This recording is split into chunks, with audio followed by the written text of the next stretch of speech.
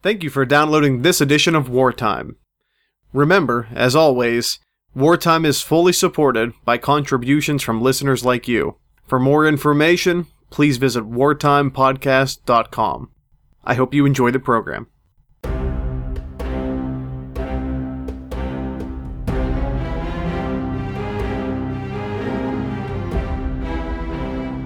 After the fall of Mesopotamia's first great empire, two rivals vied for power in a titanic struggle for the fate of the region.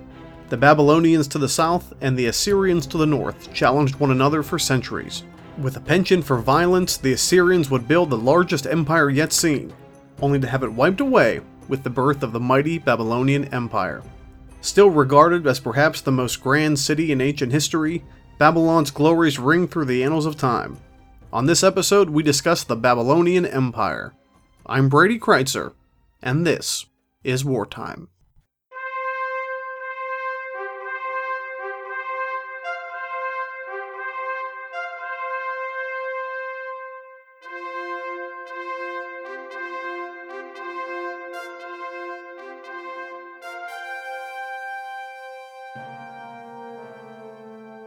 Hello ladies and gentlemen, and welcome to another edition of Wartime. I'm your host, Brady Kreitzer. On Season 2 of the series, we're discussing the great empires of the ancient world, the forces that created and destroyed them, and the lasting legacies they leave behind that help shape our modern age. As always, remember, history is best when it's shared, and you can follow me on Twitter at Brady Kreitzer, on my author's website, bradykreitzer.com, and your home for everything wartime on the web, wartimepodcast.com. Today's episode is a very special episode because it allows us to really study the transition of power in the ancient world, from one dominating faction to another. All too often, when we study these ancient times, we talk about the rise of this empire and the fall of the other, but we never really take the time to tear apart the mechanisms and processes that bring that change about. Well, this story is going to focus, of course, in Mesopotamia, and we're going to tell the story of two very different kingdoms competing to become two very different empires. Remember, at its basic level, empire is about worldview. Empire is about your way of life dominating not only your opponent's way of life, but everyone's way of life, including your allies. It's a process of trial and error. It's nothing done quickly, and it's only done successfully if you can procure a strong base of support to ensure your longevity. Mesopotamia, as we've already talked about, has been a world of great change, almost in a state of constant flux. But out of this change and out of this transition, we'll see the rise of two rival empires, the mighty Assyrians to the north and the Babylonians to the south. How they interact with each other, and their common origins, will allow us to better understand the dynamic quality of the ancient world that keeps drawing us back 3 millennia.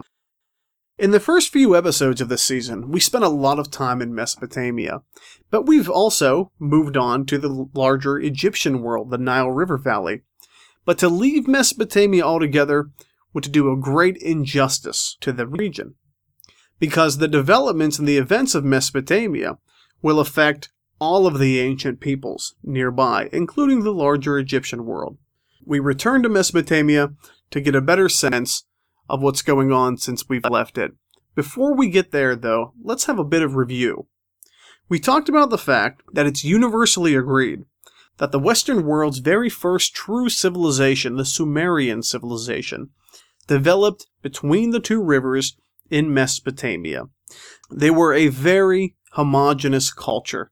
Similar languages, similar religions, similar styles of living. Again, they were a society. But their political differences really stopped them from ever recognizing their full potentials, even though they had everything in common.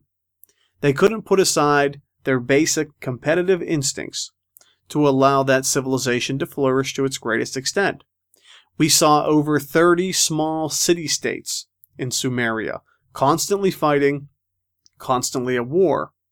So much so, in fact, that they actually whittled themselves down into such a weak position that an outside aggressor could move in and take advantage of that weakness.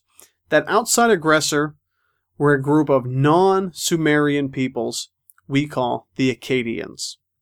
Now, the Akkadians are going to be our window into understanding the world that the Babylonian and Assyrian empires arise from, because they share these common non-Sumerian origins.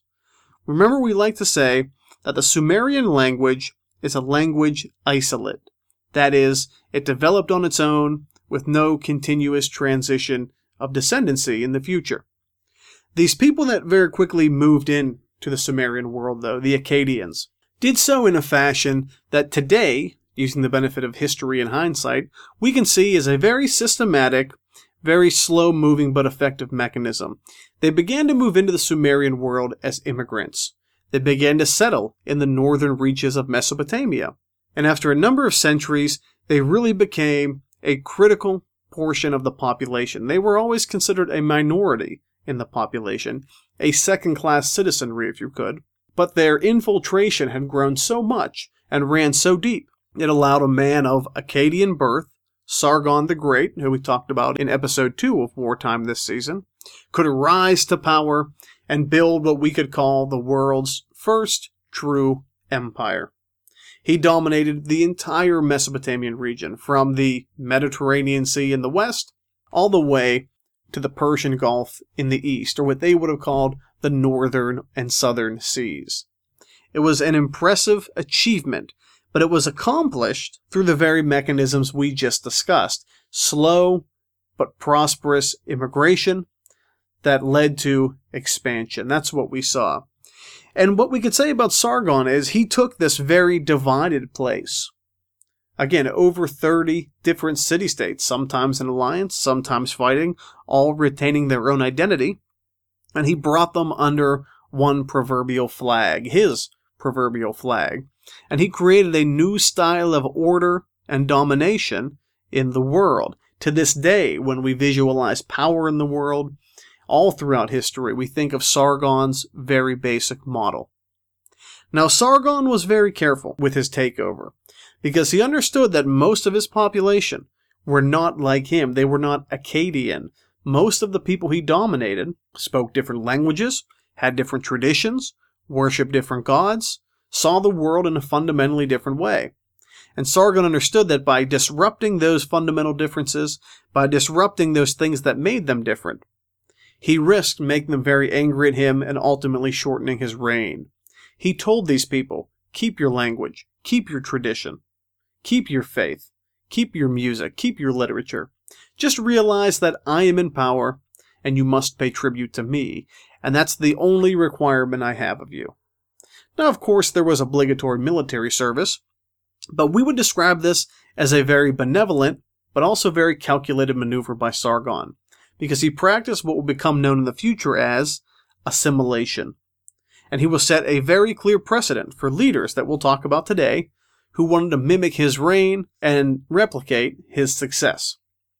Now, one of the things we've discussed in some detail in Egypt, but one that will really be apparent today, is the notion of gaining power. You can gain power very quickly. You can gain power very brutally. But if you choose to go that way, even though you can gain a large amount of political influence very quickly, you're going to guarantee that you lose it just as fast. Now, Sargon's takeover was hostile. It did involve military campaigns, but it wasn't necessarily the backbone of his reign that we're talking about. His style of administration was much more conciliatory. Remember, he adopted the Sumerian writing system of cuneiform because he saw the benefit, and he saw his own Akkadian people didn't have it. He took elements of the Sumerian religion, large pieces of them, and made them his own because, again, he saw it was a much more sophisticated and much more nuanced style of worship. So Sargon makes those concessions that guarantees his success, but his empire falls nevertheless. And that's an important lesson for us when we study empire. Remember, how do you gauge the success of an empire? All empires fail, they all do. But the question we have to ask is, how long do they last? If you begin your analysis by asking, does this empire live on forever? You're going to be sorely disappointed. But if you gauge a ruler's competency on the length of his reign and the length of his dynastic control, then you're going to see the longer it is, typically, the more effective it is. And the elements we just talked about will be represented throughout. But when does Sargon's empire fall? Well, this is where we left off with our discussion of Mesopotamia. You recall that as Sargon's Akkadian power really takes hold, and Sargon's descendants will reign in a very similar fashion he did, Sumeria and Mesopotamia as a whole becomes a very dynamic place. New peoples move into the region, new peoples move into the river valley that never lived there before. And over a period of time, they ingrain themselves in that society, first as second-class citizens, as minorities, but little by little gaining a presence and gaining a hold between the two rivers, just like the Akkadians did to the Sumerians. We see it happen at this time. Now, as Sargon's dynastic power begins to fall, Sumerians will say will take back control of the river valley, and they establish what we've already talked about as the third dynasty of Ur. We'll just call it the third dynasty for now. But this is a Sumerian resurgence. This is a group of people who understand Akkadians are now a part of their life that will never go away. You'll never return to a Mesopotamia with just Sumerians and no one else. So they actually call themselves the rulers of Sumer and Akkad. They recognize that if Akkadians are not equal to them, they're a critical part of this society. But the same forces are at work. New peoples move in, and they begin to carve out a place for themselves. Now, over time, the third dynasty will grow weak, and these new minority groups will begin to keep small parts of what was formerly Sargon's unified world for themselves. One of these people came from the far west, known as the Amorites. Now, the Amorites, like the Akkadians, are a Semitic people. They're a nomadic people. The Sumerians would consider them a barbaric people. They would say things like, they do not cook their meat before they eat it. They live in tents rather than living in cities. I mean, there was a very real sense that these people were not only outsiders, but people that were so backward and so unusual, and so, quite frankly, underdeveloped, that they can never play an effective role in this society. But little by little, the Amorites became a major force between the two rivers themselves, the Tigris and Euphrates, so much so that they began to carve out their own individual city-state, called Babylon, for themselves. So when we trace what Babylonia will become, this amazing achievement of the ancient world, and this critical development in our Western civilization, it seems like it comes from such a humble beginning. But it'll give you some insight into the ups and downs and the rise and fall and the very fluid nature of power in the ancient world. As the third dynasty of Sumer grew weaker and weaker, what we saw was, at first, what could appear as a regression between the rivers. We saw not one major kingdom or one major empire ruling all, but we saw individual city-states begin to dominate and control themselves more and more and more. So much so that we'd see something of an intermediary period.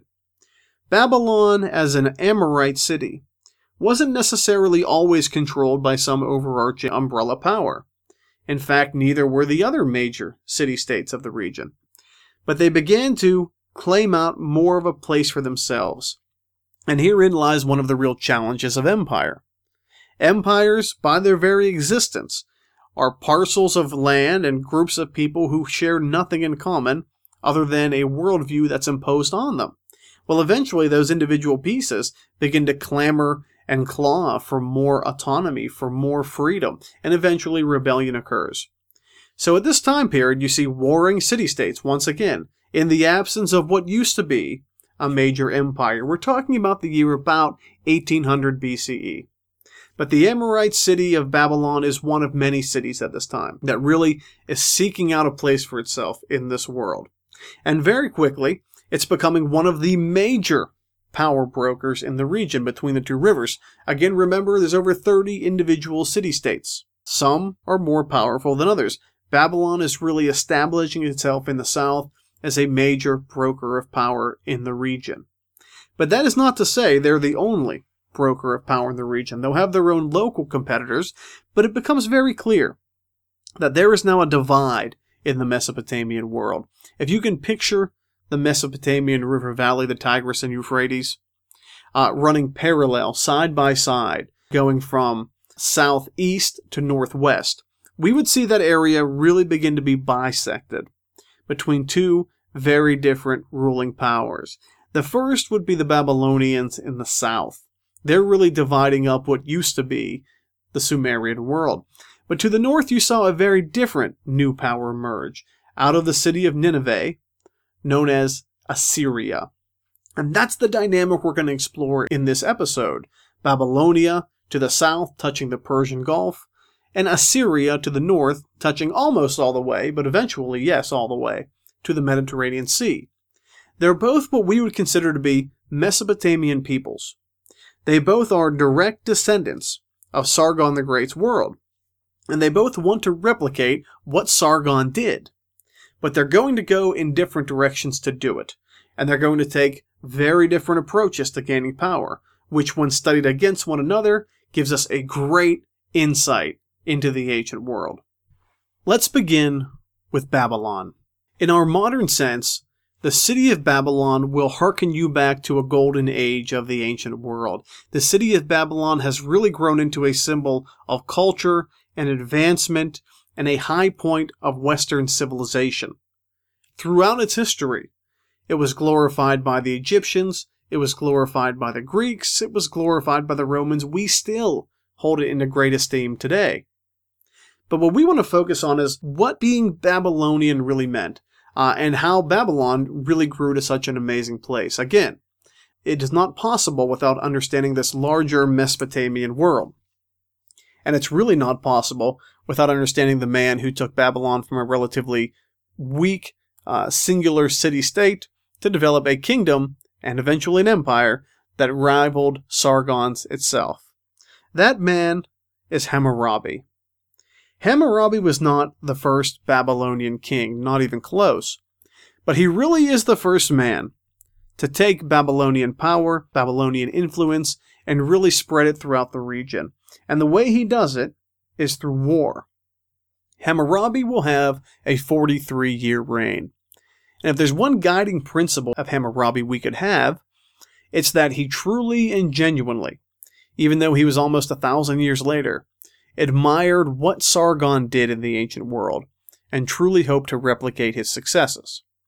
Now, Hammurabi gained power and also propelled Babylon to new heights by doing what Sargon did very early on in his career. He attacked one small city-state after another, gaining control of the city and also the surrounding territory little by little. The individual city-states around him, even their polar opposite, the Assyrians, eventually fell under control of Hammurabi. The Assyrians would certainly have their revenge, but at this time, it's Babylon's world. And Hammurabi builds himself an impressive empire.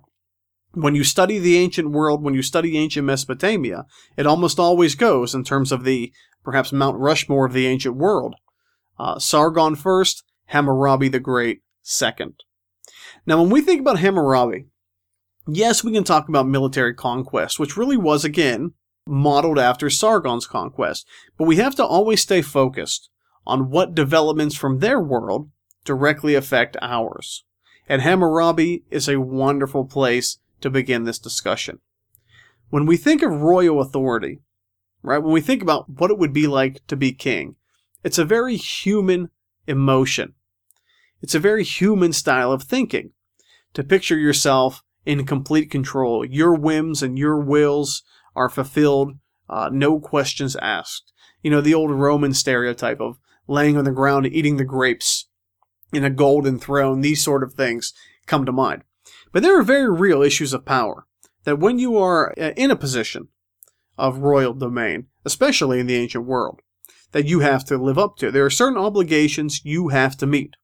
It's not all, wonderful and powerful as we tend to think. You certainly, if you lived in that time, wanted to be on top, though. There's no doubt. But Hammurabi's a great example of this. Hammurabi looks at a new empire that he builds, modeled after Sargon's, and he begins to look at how we can unify these very different peoples, because there were dozens and dozens of different ethnic groups some supportive of his reign, some not so much, that were all, again, a very divided place. And whenever Hammurabi views this, he views these as all potential threats to his reign.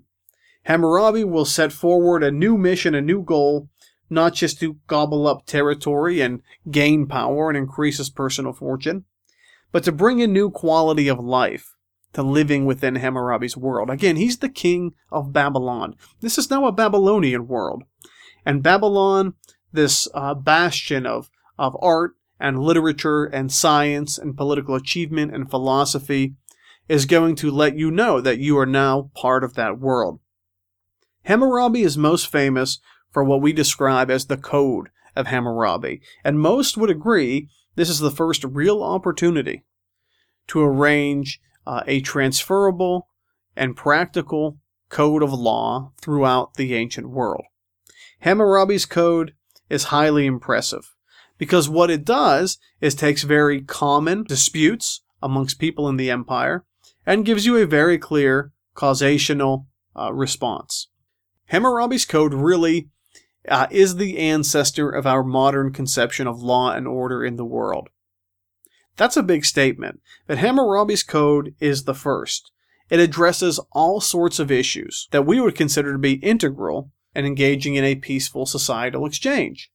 Hammurabi's laws range everything from basic petty crime to murder to family law to economic law to commercial law. They're all represented. And many of these are much more progressive than we'd ever really think we'd see in the ancient world. Now, Hammurabi's code is worth a laugh at times when you read through it, because it is genuinely guided by the principle we would describe today as an eye for an eye. Certainly not the foundation of our Western conception of justice, but just the fact that you can open a book, go to a source, and find a very practical solution to a lot of very common problems takes the ancient world to a new level.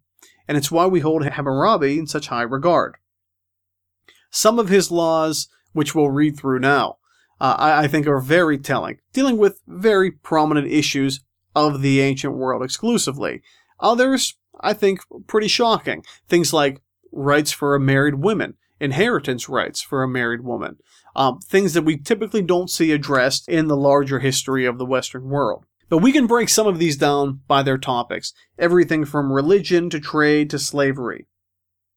The most basic place we could start with Hammurabi's code is probably something as simple as common theft. And we'll see this as law number 22 in Hammurabi's code. He says, if anyone is committing a robbery and is caught, then he shall be put to death. That's a very tough call, I guess, for something as basic as theft, but it offers a very clear solution. Law number 42 addresses workers' rights. If anyone take over a field to till it, and obtain no harvest therefrom, it must be proved that he did no work on that field, and he must deliver grain, just as his neighbor raised, to the owner of the field. Religion is addressed in Hammurabi's code, number 127.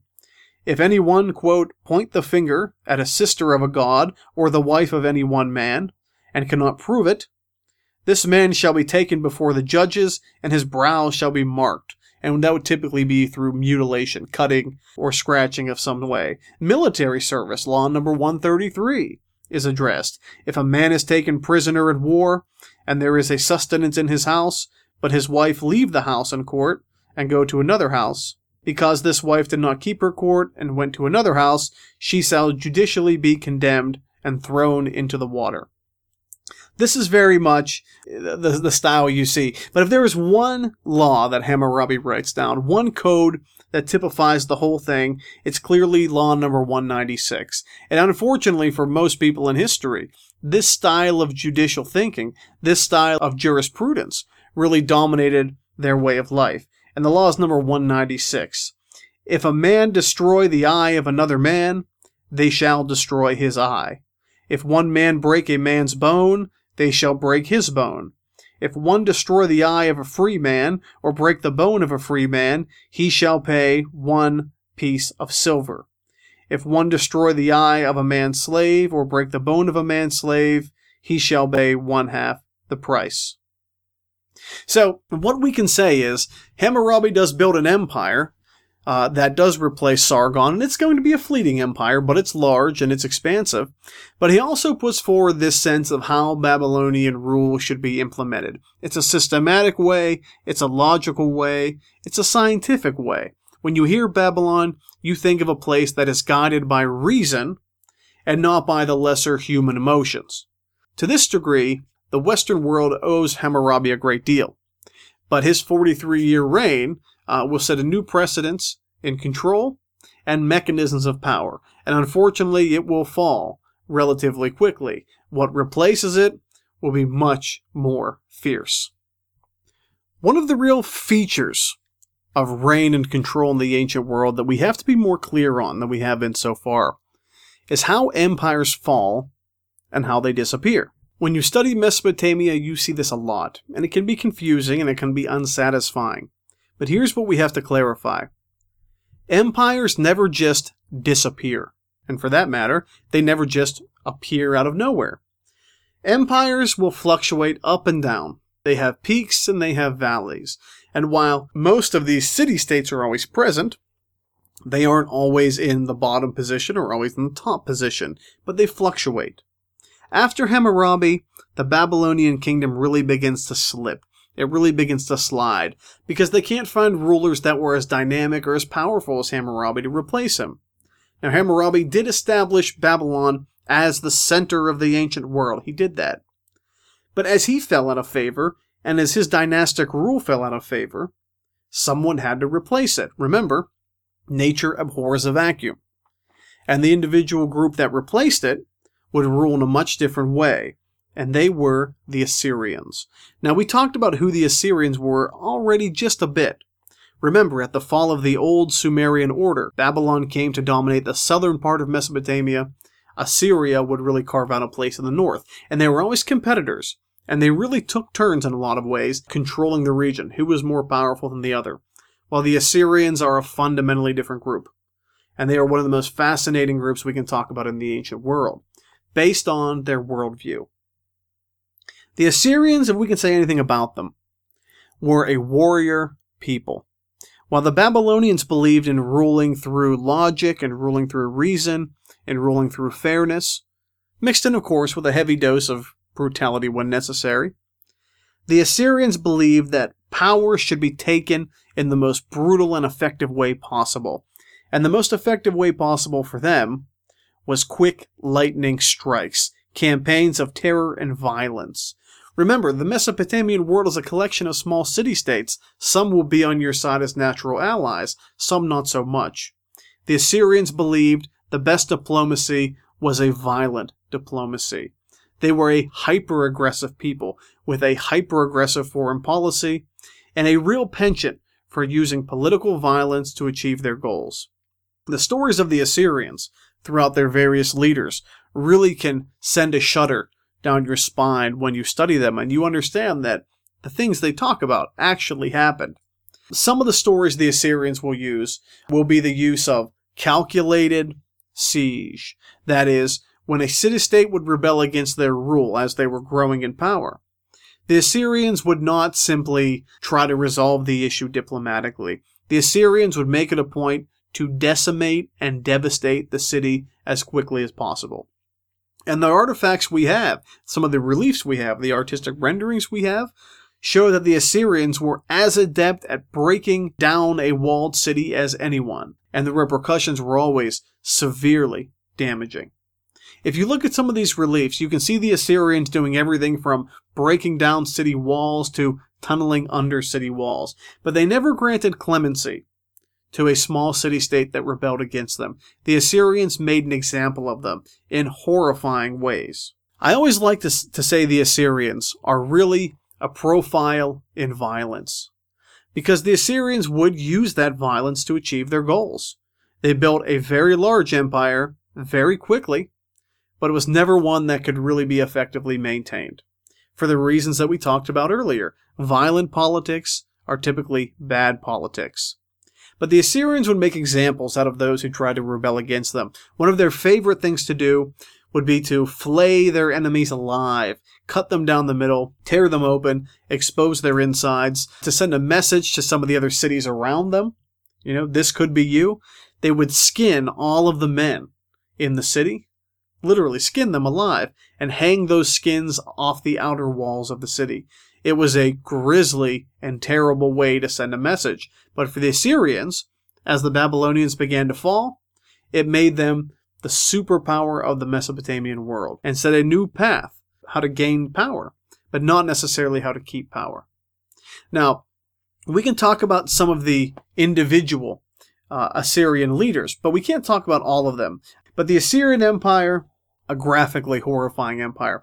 One of the most important people in terms of understanding the dynamic between North and South, Assyria and Babylonia, would be the Assyrian king Sennacherib.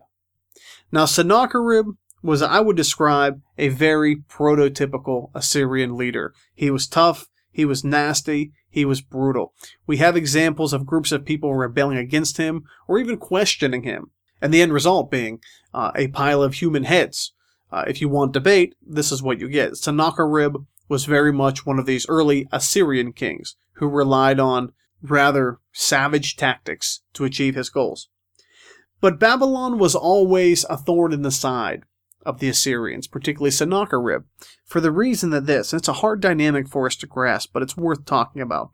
The Assyrians and the Babylonians were number one enemies of each other. They despised each other. But the Assyrians never despised Babylon itself. For them, Babylon was the oldest city that they knew. Now, the Assyrians had their own capital city, Nineveh, in the north. They had their own god, they had their own base of power, but Babylon for them was always like this untouchable commodity. It was always the place of the ancients, the place of knowledge, the place of wisdoms. They deeply wanted to control the city, but had very little love for the people within or the people that surrounded it. So that was always the strange dynamic the Assyrians had with Babylon. Loved the city, loved what it represented, hated the people inside. Sennacherib, as an Assyrian king in power, did everything to keep Babylon under control, going so far as to put his own son in power, his heir to the throne in Babylon. But even that wouldn't calm the people. The next event, sort of unrelated, but the repercussion definitely wasn't. Babylon, controlled by the Assyrians, was attacked by an outside force. That king, that heir to the Assyrian throne that Sennacherib put in power, his own son was killed. Now, from Sennacherib's vantage point, the Babylonians did not do enough to protect his son. Interesting conclusion. So what Sennacherib did was take his revenge on the city itself. And he did something. He crossed a line that many thought would never be crossed during the time period. He razed Babylon to the ground. He surrounded it. He destroyed it. He destroyed everything within it, and he killed as many people as possible. At that point, it was very clear that Hammurabi's old Babylonian empire was long gone. The Assyrians were going to be unchallenged in Mesopotamia. And they even went so far as to destroy the city that really was the very symbol of Mesopotamian power to that point, Babylon itself. Many would say this was a line that should have never been crossed. In fact, some historians even use it as the remarkable end of an era of time and the beginning of a whole new one.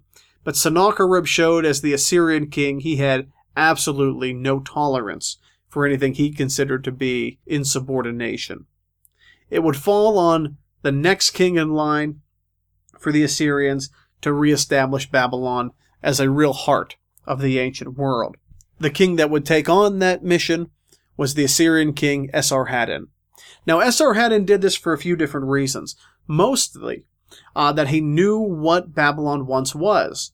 The thought of it being destroyed was appalling for most people in the region. Even the most fervently Assyrian bureaucrats thought the destruction of Babylon was one bridge too far. Esarhaddon the king would rebuild it, and he would really put a lot of time and effort into remaking it into the Babylon that he believed it should be, the heart of logic, the heart of science, the real place of advancement, the real city that housed the spirit of the ancient world. But what the Assyrians failed to realize until it was too late, and something we have to really stress, is that Babylon, when controlled by someone else, was always, perpetually, a thorn in the side of that great power. They did not like to be controlled. They did not like outside influence. They did not want to be controlled. They sought constant autonomy. And they were always in rebellion. That was a lot of the reason that we saw Sennacherib destroyed in the way that he did, in such a heavy-handed fashion. But eventually, as the Assyrian kingdom begins to shake and weaken, we'll see Babylon really start to expand its influence again. You have this push and pull for power. And a king by the name of Nabopolassar will take control of Babylon, probably some sort of territorial governor before this, and really take Babylon into a position with an alliance with a new group of people from the east called the Medes and the Persians, and push the Assyrians out and eventually conquer them again. So where we're left with is the rise of a Babylonian empire, after the original Babylonian empire was destroyed by the Assyrian Empire. Again, no empire ever just grows and falls and appears out of nowhere. It's a slow, gradual process. But we tend to make it sound like that at times. But this new Babylonian kingdom would be bigger than any other kingdom seen yet in the ancient world. It would be bigger than Sargon's world. It would be bigger than Hammurabi's world. We call it the Neo-Babylonian Empire. That is, Babylon now at its height. And this is where we see such amazing flourish of culture, and this is really where the notion that Babylon was the heart of the ancient world, it was the spirit and soul of the ancient world, this is where that comes from. Nabopolassar will expand the Babylonian world, and it will fall to a later king, Nebuchadnezzar, to really make it into the great and powerful achievement that we think of it today. Nebuchadnezzar was a very fascinating ruler, because he understood the dynamics of power at play. The Assyrians were gone. He controlled an empire that stretched from the Persian Gulf, from the border of the modern day of Iraq and Iran, all the way nearly to Egypt. I mean, it was a massive undertaking. It was as big an empire as we've ever seen. And because of that, he had many different people to deal with. Now, it's from this time period that we see the great architectural achievements of Babylon created, most notably probably the Ishtar Gate. And you may have seen the Ishtar Gate. There's a replica of it in a museum in Germany. Large blue gate, animals inscribed on it, various gods and spiritual beings inscribed on it. It was one of the most beautiful wonders of the ancient world, but certainly not the most famous wonder of the ancient world. The other wonder of the ancient world would probably be, of course, the Hanging Gardens of Babylon, built by Nebuchadnezzar. And the story goes like this. Nebuchadnezzar married a Persian princess. Marriage was a sound diplomatic tool at the time.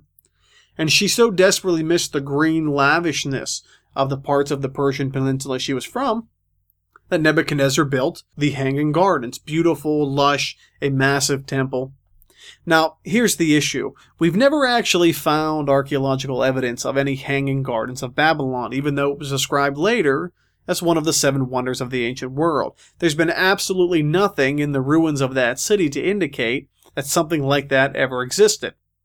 But there was, however, very strong archaeological evidence that Nineveh, the capital of the Assyrian world, did have a very large temple-like structure, probably more matching what we would think of as the Hanging Gardens of Babylon than anything found in Babylon itself. But at any rate, Nebuchadnezzar and the Hanging Gardens of Babylon go hand in hand. And every generation tends to put its own new spin on what these Hanging Gardens of Babylon would look like. But when we hear Babylon, and we have that emotional response to the notion of a Babylonian kingdom and Babylonian greatness, that comes not from Hammurabi's world, but it comes from the great conqueror Nebuchadnezzar II. Now, Nebuchadnezzar II should be a familiar name to you, because he will play a profound role in the development, at least spiritually and ideologically, of the Judeo-Christian world. If you read the Hebrew Bible or the Christian Old Testament, you will see that Nebuchadnezzar was the king who attacked the region of Judah with its capital city of Jerusalem and removed Jerusalem's population to Babylon itself. Picture this. You have this enormous empire. You have a king, Nebuchadnezzar, who has small rebellions all the time, just like the Assyrians. The way he deals with them is brutal and swift. And Nebuchadnezzar's favorite way of dealing with them is what we would call mass deportation. That is, he takes a group of rebellious people and he spreads them to distant parts of the empire, therefore isolating them, making them feel alienated, making them feel alone, and ultimately stifling their rebellious inclinations. Well, the population of Judah were a group of people he deported to Babylon itself, and he held them prisoner there.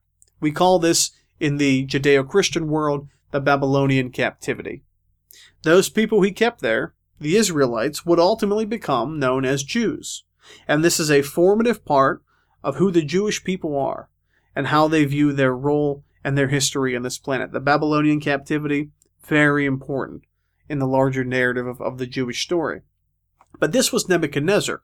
And again, in a position of power, it was something he could do. It was a way he believed he could handle very tumultuous situations. You know, it's interesting and slightly humorous in a way, how we think of the ancient Babylonian world in the context of the modern age, because these ruins lie on the Euphrates River in the heart of Iraq still today in the 21st century. It's just a fact of life. If you want to visit these ruins, if you want to experience the Babylonian world, you have to take the journey to the nation-state of Iraq. Not exactly the safest destination in 2013 and 2014. But yet, you still see that legacy there. And here's one of my favorite stories. In the late 90s and early 2000s, the dictator Saddam Hussein took it upon himself to begin to rebuild, that is, spruce up, you could say, the abandoned ruins of Babylon. Why? Because they were within his political domain of Iraq. He built his summer palace, in fact, looking over the ruins themselves. And the summer palace is a very beautiful, exquisite building, and that is $1 million view if I've ever seen one. But Saddam Hussein went so far to rebuild this that he actually put on the different bricks used to construct or reconstruct the ruins of Babylon his own name. It said Saddam Hussein on one side, Nebuchadnezzar on the other. And he even had a huge image of himself in the summer palace, standing arm in arm, side by side with Nebuchadnezzar himself. So, you know, we lose that modern sense of Babylon, but that's where the ruins are. They are staggeringly beautiful ruins, but they are unfortunately one of the major casualties of the very tumultuous decade of war that occurred in Iraq itself. There are numerous occasions where during the invasion of Iraq, during the fighting, many of these ruins were damaged, including the Ishtar Gate, by conflict between American coalition troops and various insurgent groups at the time. But at its height, Babylon was the center of the ancient world. It was the heartbeat of the ancient world, and it would stay that way. That being said, however, it would not be part of Nebuchadnezzar's Neo-Babylonian kingdom for long, because later kings, particularly a man named Nabonidus, would oversee its downfall, who would replace it. Still, to this day, is considered perhaps to be the single greatest empire of the ancient world in terms of size and scale. They were the Persian Empire. On the next episode, we'll discuss the Persians, their origins, their customs, and how they changed our planet forever. Thank you for joining us. I'm Brady Kreitzer, and this is Wartime.